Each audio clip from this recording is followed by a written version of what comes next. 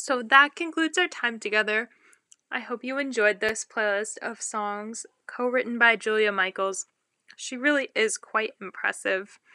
I highly recommend checking out some more of her songs that she's written, trying to really familiarize yourself with which tracks she has written, because I know she has a lot of songs that she sings herself, and she's a great singer. But that, in my opinion, doesn't even half begin to represent what she's really doing in the industry, because she is a powerhouse writer.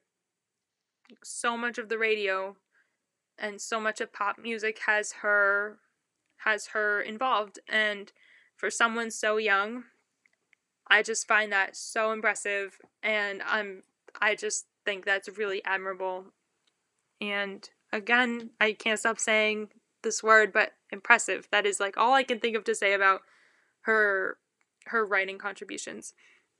So, if you are listening to music on Spotify, this is a fun fact / a life hack, and you go to the little 3 dots, you can find song credits.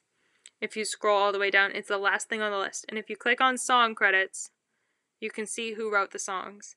Now, I will say it's not perfect. Sometimes it's a little, someone's missing, or it's not quite 100% correct, but generally it's pretty good. So if you are interested in learning more about who's writing the songs you like to listen to, I highly recommend doing that.